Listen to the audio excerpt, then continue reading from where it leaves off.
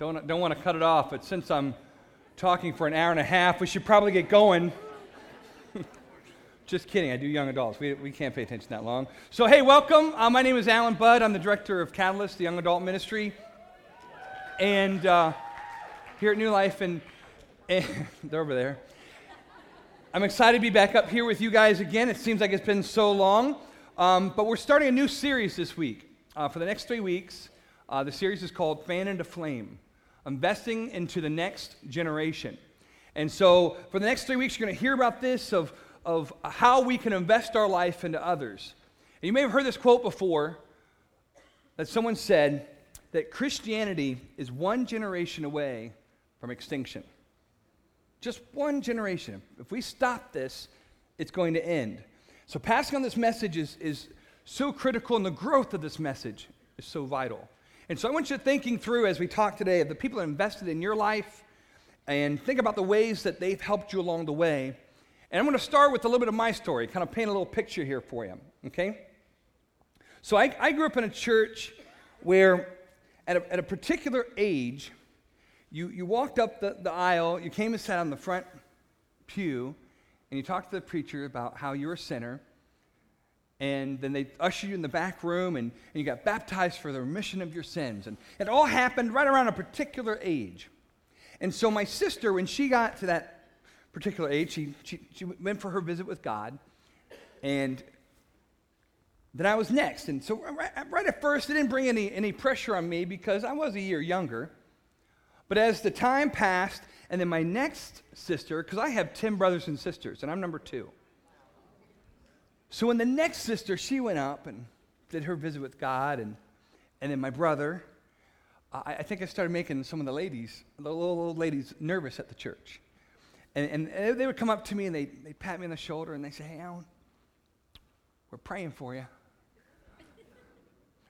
And I would say, "Thank you."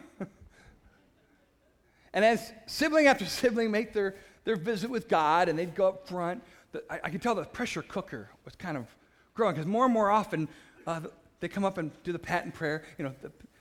Hey, I'm praying for you. So I just kept trying to bury the message. And so I'd say like, "Oh, thank you very much." But it seemed strange to me that we just did more of the same, and no one really wanted to know why. Why? And so I didn't learn anything new. I believed in the existence of God, but I didn't believe anything new to make it more real to me. And so then I go off to college. I go to OSU. I'm 18, and I get a job at the theater box office. And so I'm managing the box office. One of the employees, her name is Cassie. And Cassie, she says, she wants to invite me to this thing on campus. She didn't really know what to call it. She says it's called T&L. It's this church thing, Thursday Night Live. You should come to it. We do this thing. And she didn't really know. And I'm like, well, I like God. I mean, and let's just be honest. She was cute. So I went with her. But what I was taught growing up totally got in the way. See, I was taught that you couldn't use instruments or clap or anything when you worship God. And so I get to this thing, and remember clap songs? Like everything seemed to be a clap song.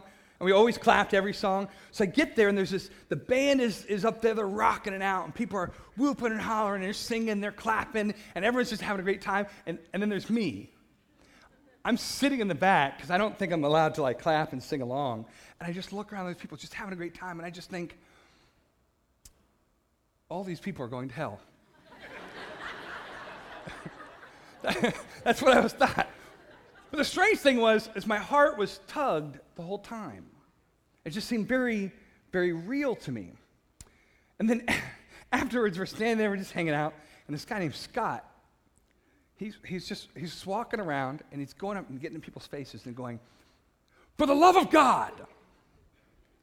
Go to the next person, "For the love of God." And just down the line, I'm just watching, "For the love of God." Then he gets to me, and he stops, and he looks me up and down and goes, "Huh, you got some girth."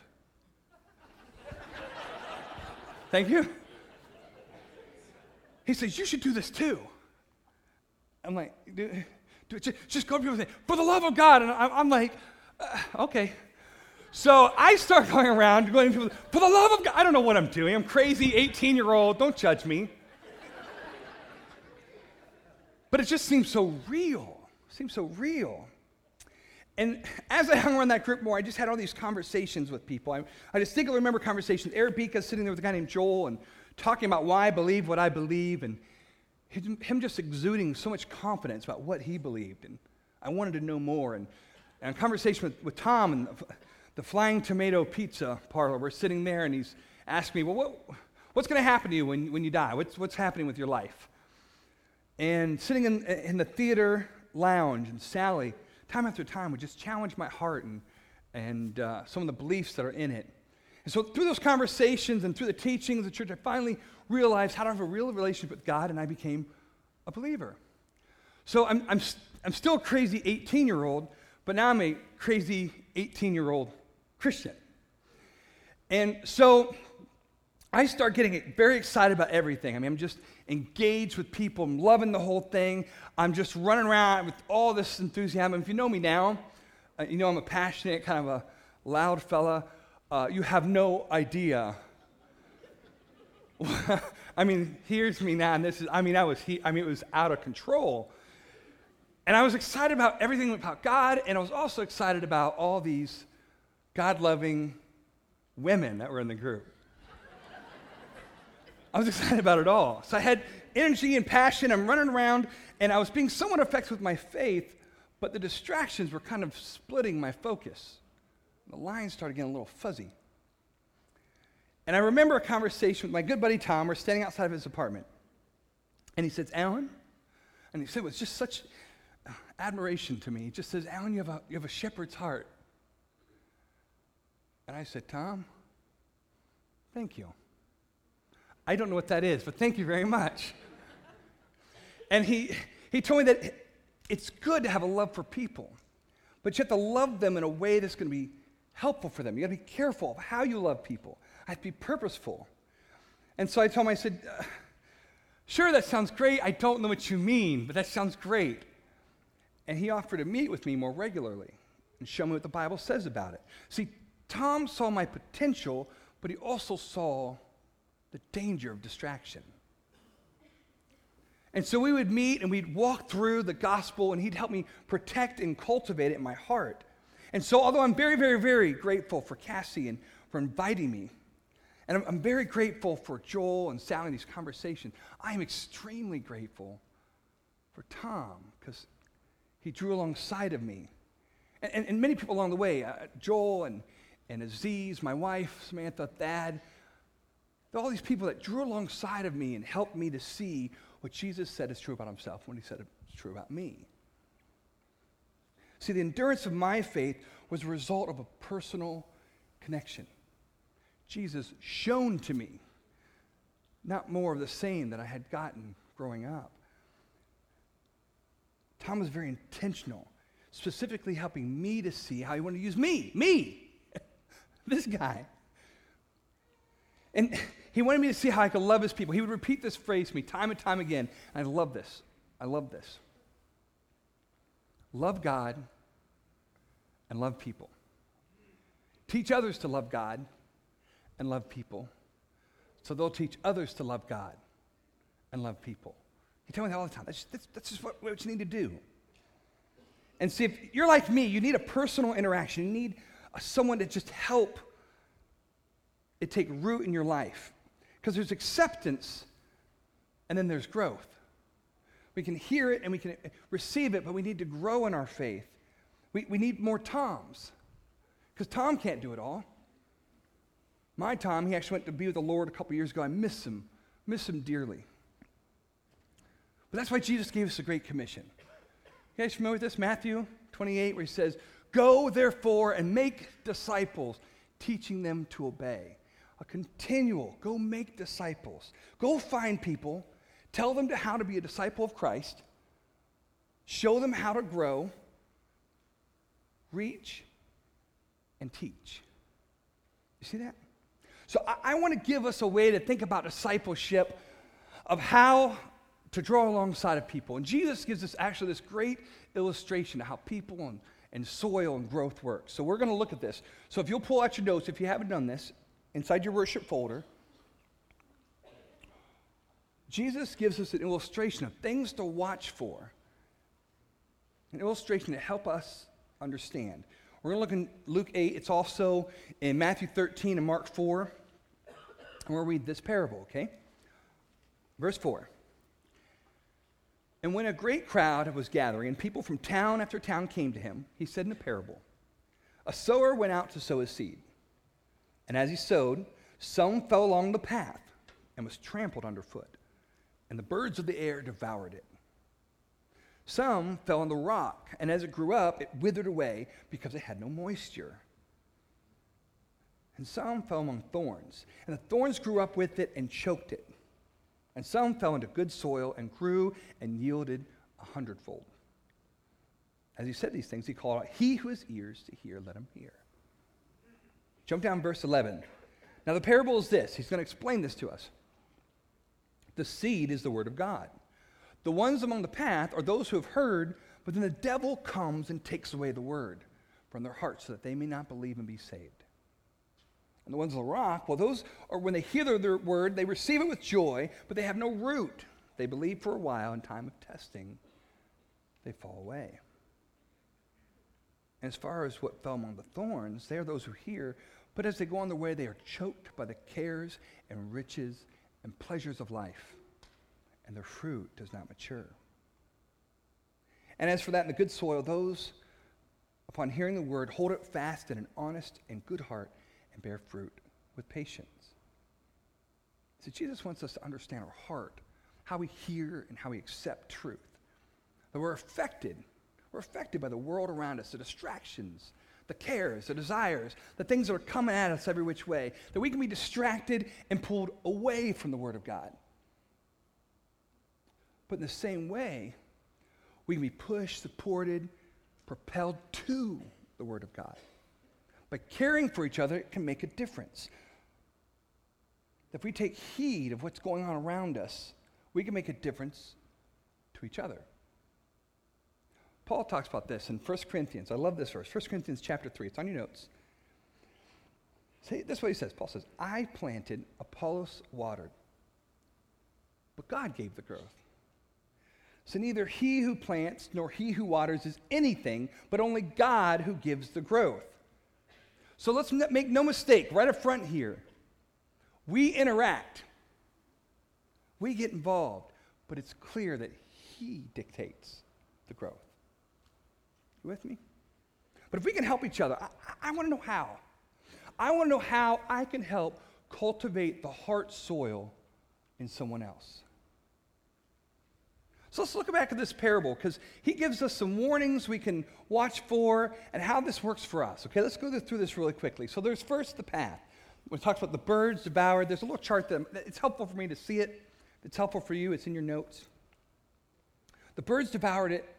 It's like the devil stealing it. This shouldn't be a surprise to us. We know that the devil is a thief. But what can we do?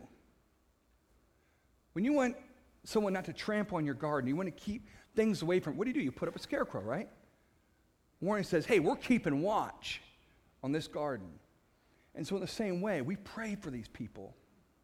We pray that the Lord keeps watch. And it's like us saying, let's put a big, scary scarecrow here. Keep out. That's how we deal with the path. Then there's the rock. People that are withering. Well, what do you do with a withering plant? You see a plant, you walk in, you forgot to water. You water it right away, you put some shade on it. You give it some short-term help for these short-term trials. You jump right into action. You want to help them, right? You immediately do that. In the moment, you jump in until they can get transplanted to deeper soil. Let me tell you a little story. This is a young believer who had come to our community. This was back on campus. And come to our community, it was starting to take root, but a trial came along. And here's a little note I just love. A few weeks ago, that's what she says, a few weeks ago, I got robbed right near my house. It wasn't a big deal, but it was nice when a lot of people at church were really supportive in making sure that I was okay. The Sunday after it happened, Alan Budd came up to me and gave me a hug.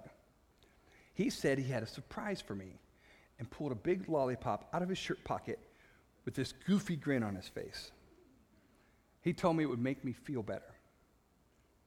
What touched my heart after feeling so lost in the crowd at OSU for so long, just to know that someone made the extra effort to do something so simple, but so nice, let me know that they were thinking about me. It really made a difference. I really appreciated that moment. I hope you see it. It's not the sucker. It wasn't a magical sucker.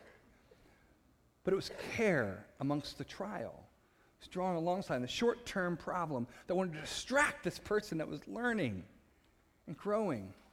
Just give a little care, okay? And then there's the thorns. This is the seed that is growing, but so are the thorns. So what do you do when you see weeds? Well, if you're me, you don't do anything until your neighbors start to revolt. Which is today, by the way. I'm doing that. So if you drive past my house, I'm on it, okay? Don't judge me. But you protect the good seed from pulling away the bad. You want to give the good seed room so it can grow. You separate the two. And see, this is what Tom did for me. He saw the distraction coming up alongside the gospel, and he wanted to make sure that I focused on this. And he carefully just separated the two so I could focus on the gospel. I needed focus from the distraction. And then there's the good soil, growing, but still needs pruning to produce good fruit. Attention here creates more effectiveness, support, training, encouragement. Here's a note. This is just from a gal from the campus church that I was with, where she was growing. I mean, she was a leader with us. She was just doing lots of good things, but just things kept coming. And so she just participated a lot and came over to the house with my wife. But this is what she wrote to us. Thank you for all the times you had me over for dinner and just let me vent about my life. Thank you for never judging me and always being gentle when you correct me. You both have truly helped me grow and mature spiritually over the last 3 years. I hope that you see just from these 4 types that we just need to pay attention. Because if we pay attention, we'll see the need. And when we see the need, we'll meet the need. As believers, when we see it, we can say, well, we can help with that. And you may be thinking, well, this all sounds good, but how? Well, the next 2 weeks, here's the good news. Next 2 weeks, Pastor Brian and Pastor Brett are going to share with us a little more how, dig into some practical things we can do. I hope you can be here for that. It's going to be very extremely helpful for us. But our best, for the rest of the time today, I want to help prepare the ground by looking at some instruction that was given to us from the Apostle Paul, okay? This was a letter that he wrote to Timothy, who he was discipling. And if we're going to listen to anyone, we're going to listen to Paul, right? Because Paul was a beast. I mean, that's the guy he want to listen to. So let's look at the counsel that he gives Timothy. If you want to follow along in your notes, they're in there too, okay? Let's pull out a couple insights from this. Number 1, investing in others begins with God's heart. Look at verse 3.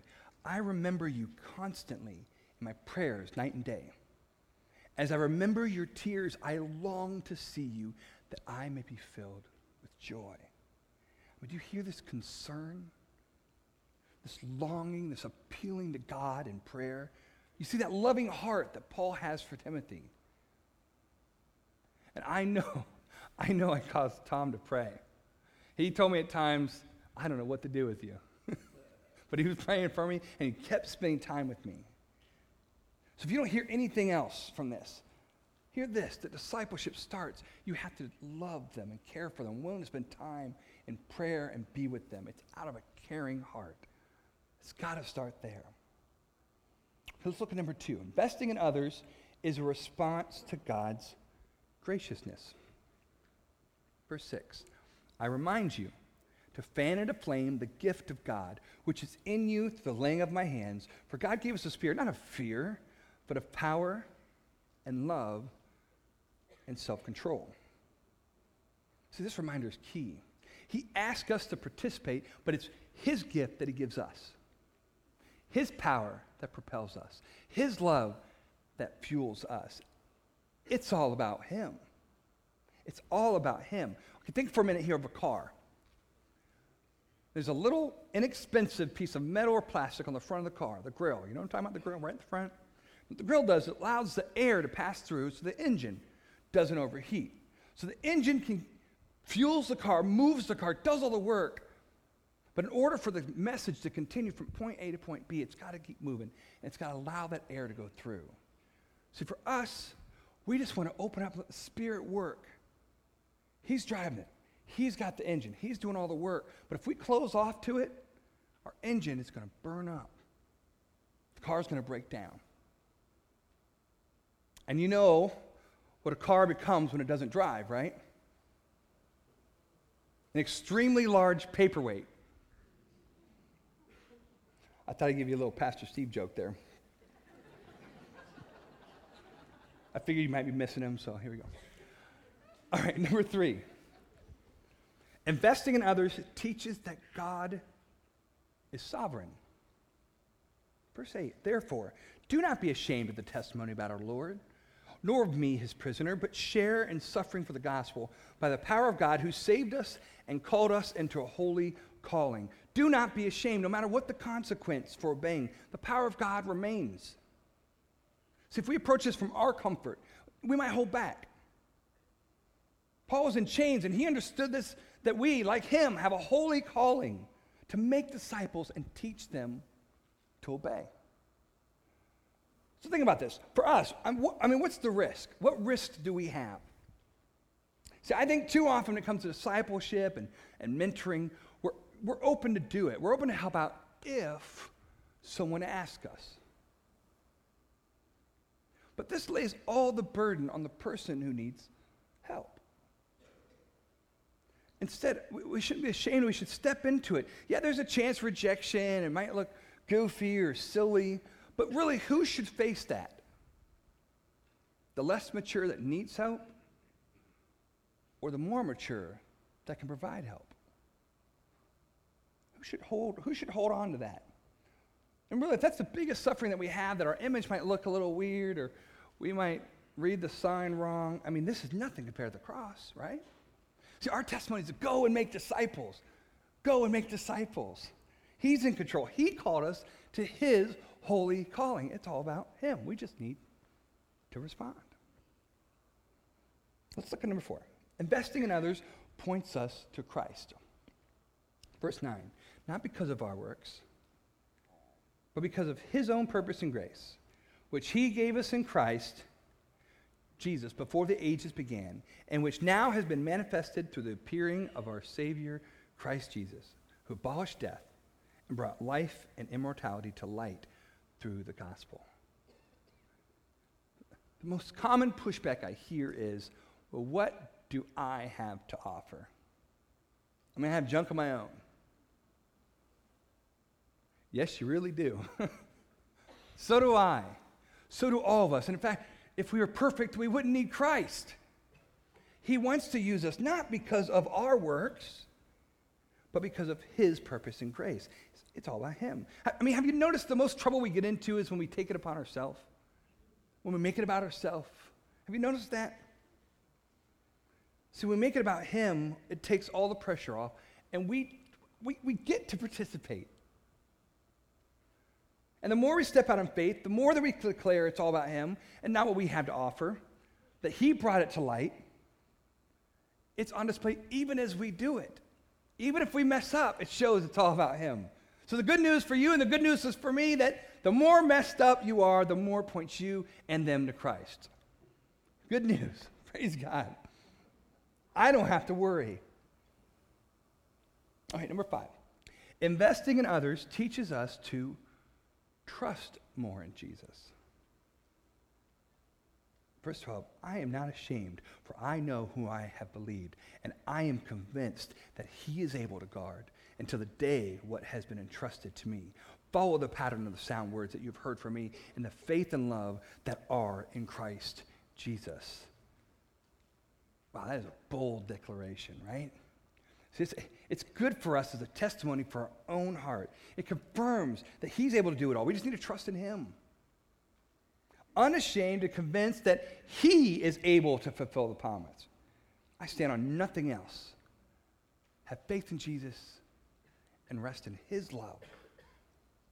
Okay, number 6. Investing in others teaches us to teach others to stand firm. By the Holy Spirit who dwells within us, verse 14, guard the good deposit entrusted to you. See, Paul shows us we need to implore others to do the same. We need to be bold in our challenge to believers. Challenge them by the Holy Spirit. Stand firm. Guard the message that you have. Flee from sin. Stand firm so that the message may grow in your life. He implores us to do the same. I often wonder, I ask myself, why would Jesus want to use us? I mean, why doesn't he just do it himself? Zap us with the Holy Spirit, like, pew, right to our heart, laser focus. I mean, he knew exactly what's going on. He'd do it better, truer. He wouldn't get it wrong. Why would he use us? And I remember this. He asked us because it's good. It's good when we do it because it glorifies his name. And it's really good for our heart when we do it. He allows us to do it because it's good. He's glorified, and it's good for us. It's really good for us. I mean, responding this way is incredible. If you haven't done this for a while, or you've never done this to help someone cultivate the heart soil, it's amazing. Even when you're bumbling, fumbling, messing it up, wonderful or not, he's glorified. Our unashamed faithfulness to respond to the gospel by making discipleship, cultivating the message that is inside. It's discipleship at its purest. And it's good for us to do it. And think back to Catalyst. We started Catalyst, the small group, back in 2010. And I've had a pleasure of watching this group grow, both more people impacted for Christ and just in people's lives. Just seeing this grow. And I'm excited, especially about some of them that really have caught into building into others. And I'm thinking of a few examples, but let me tell you about one of them. There was a guy who was here in the beginning in 2010. Let's call him Matthew. Well, Matthew, he gets it. He gets the Great Commission to make disciples. And so he starts kind of putting himself out there and building into, we'll call him Mark. Well, first, Mark doesn't think he has anything to offer. He doesn't have anything to offer, but Matthew convinces him and says that God has a plan. And then Mark starts to grow, realizing and starting to understand, to fan into flame the gift of God that he has. And he gets excited about it. So now Mark is building into a new guy. His name is Luke. You saw where I was going with this, right? Here's what's cool. I'm excitedly watching Luke. Because I'm seeing it start to happen again. Luke is getting it. He's building into other people. And even the last couple weeks, passing it on and building into John. And there are countless stories around New Life. I hear them all the time. My hope is that we actively look, as we see and hear about it more, we actively jump into it and pursue new ways to engage with each other and to build into each other. We'll hear more and more stories happening around here. And wouldn't that be cool as a church? Well, let's do this. If you'll stand with me, the prayer partners are going to come up and the band's going to come up. Like I said, next week, Pastor Brian's going to dig in a little bit more how. Like, how do I do this? How do I make some next steps, some first things? How do I do that? And for now, I want you to do this. Think about the people in your life who have been an influencer for you. Way back in the beginning, maybe just for a short while, or they did that really key thing that just helped it sink a little deeper, or they drew alongside you in that time of need. I mean, think about those people. I mean, think about your Toms, right? Think about the Toms, people that made a difference for you. Think about the things that they did. And when you think about that, do you think that you could do something like that for someone else? With the help of the creator of the universe? Do you think you could do that? So here's my challenge. Will you join me in prayer this week? I want us to pray for 2 people. 2 people. Just think about 2 people that you could be intentional with. Pray that the Lord would send them to you. Maybe you think of some people that's around you right now. Just 2 people that you can say, if I just get a little more intentional, if I just look around where their heart is, and maybe I could help. There's many forms, many ways of doing it. We're going to dig into that over the next 2 weeks. But for now, will you just think of 2 people? For the love of God, will you think of 2 people? I understand what it means now. It's good for us to respond. So will you pray that those 2 people, that the Lord will use you to bring them closer to him? And you may be thinking, I want to do this. I'm timid about the whole thing. Remember, they didn't give us a spirit of fear, but of power, of love. You may be thinking, I don't have any clarity about this. Come back next week. Maybe it's just jumbling. You don't know what you're going to do, or you don't know who your 2 people could be, or maybe you even have 1 or 2 people in your heart right now, and you got their names. If any of this is you, would you consider going to the prayer partner and just saying, will you pray with me? I think this guy, I can help. Call him out by name. Just pray together. Or I want to do it. I just don't know how. Will you receive a prayer of blessing and support? That's why they're here. See, it's simple, but it's not easy. So let me remind you what Tom told me time and time again. Love God, love people.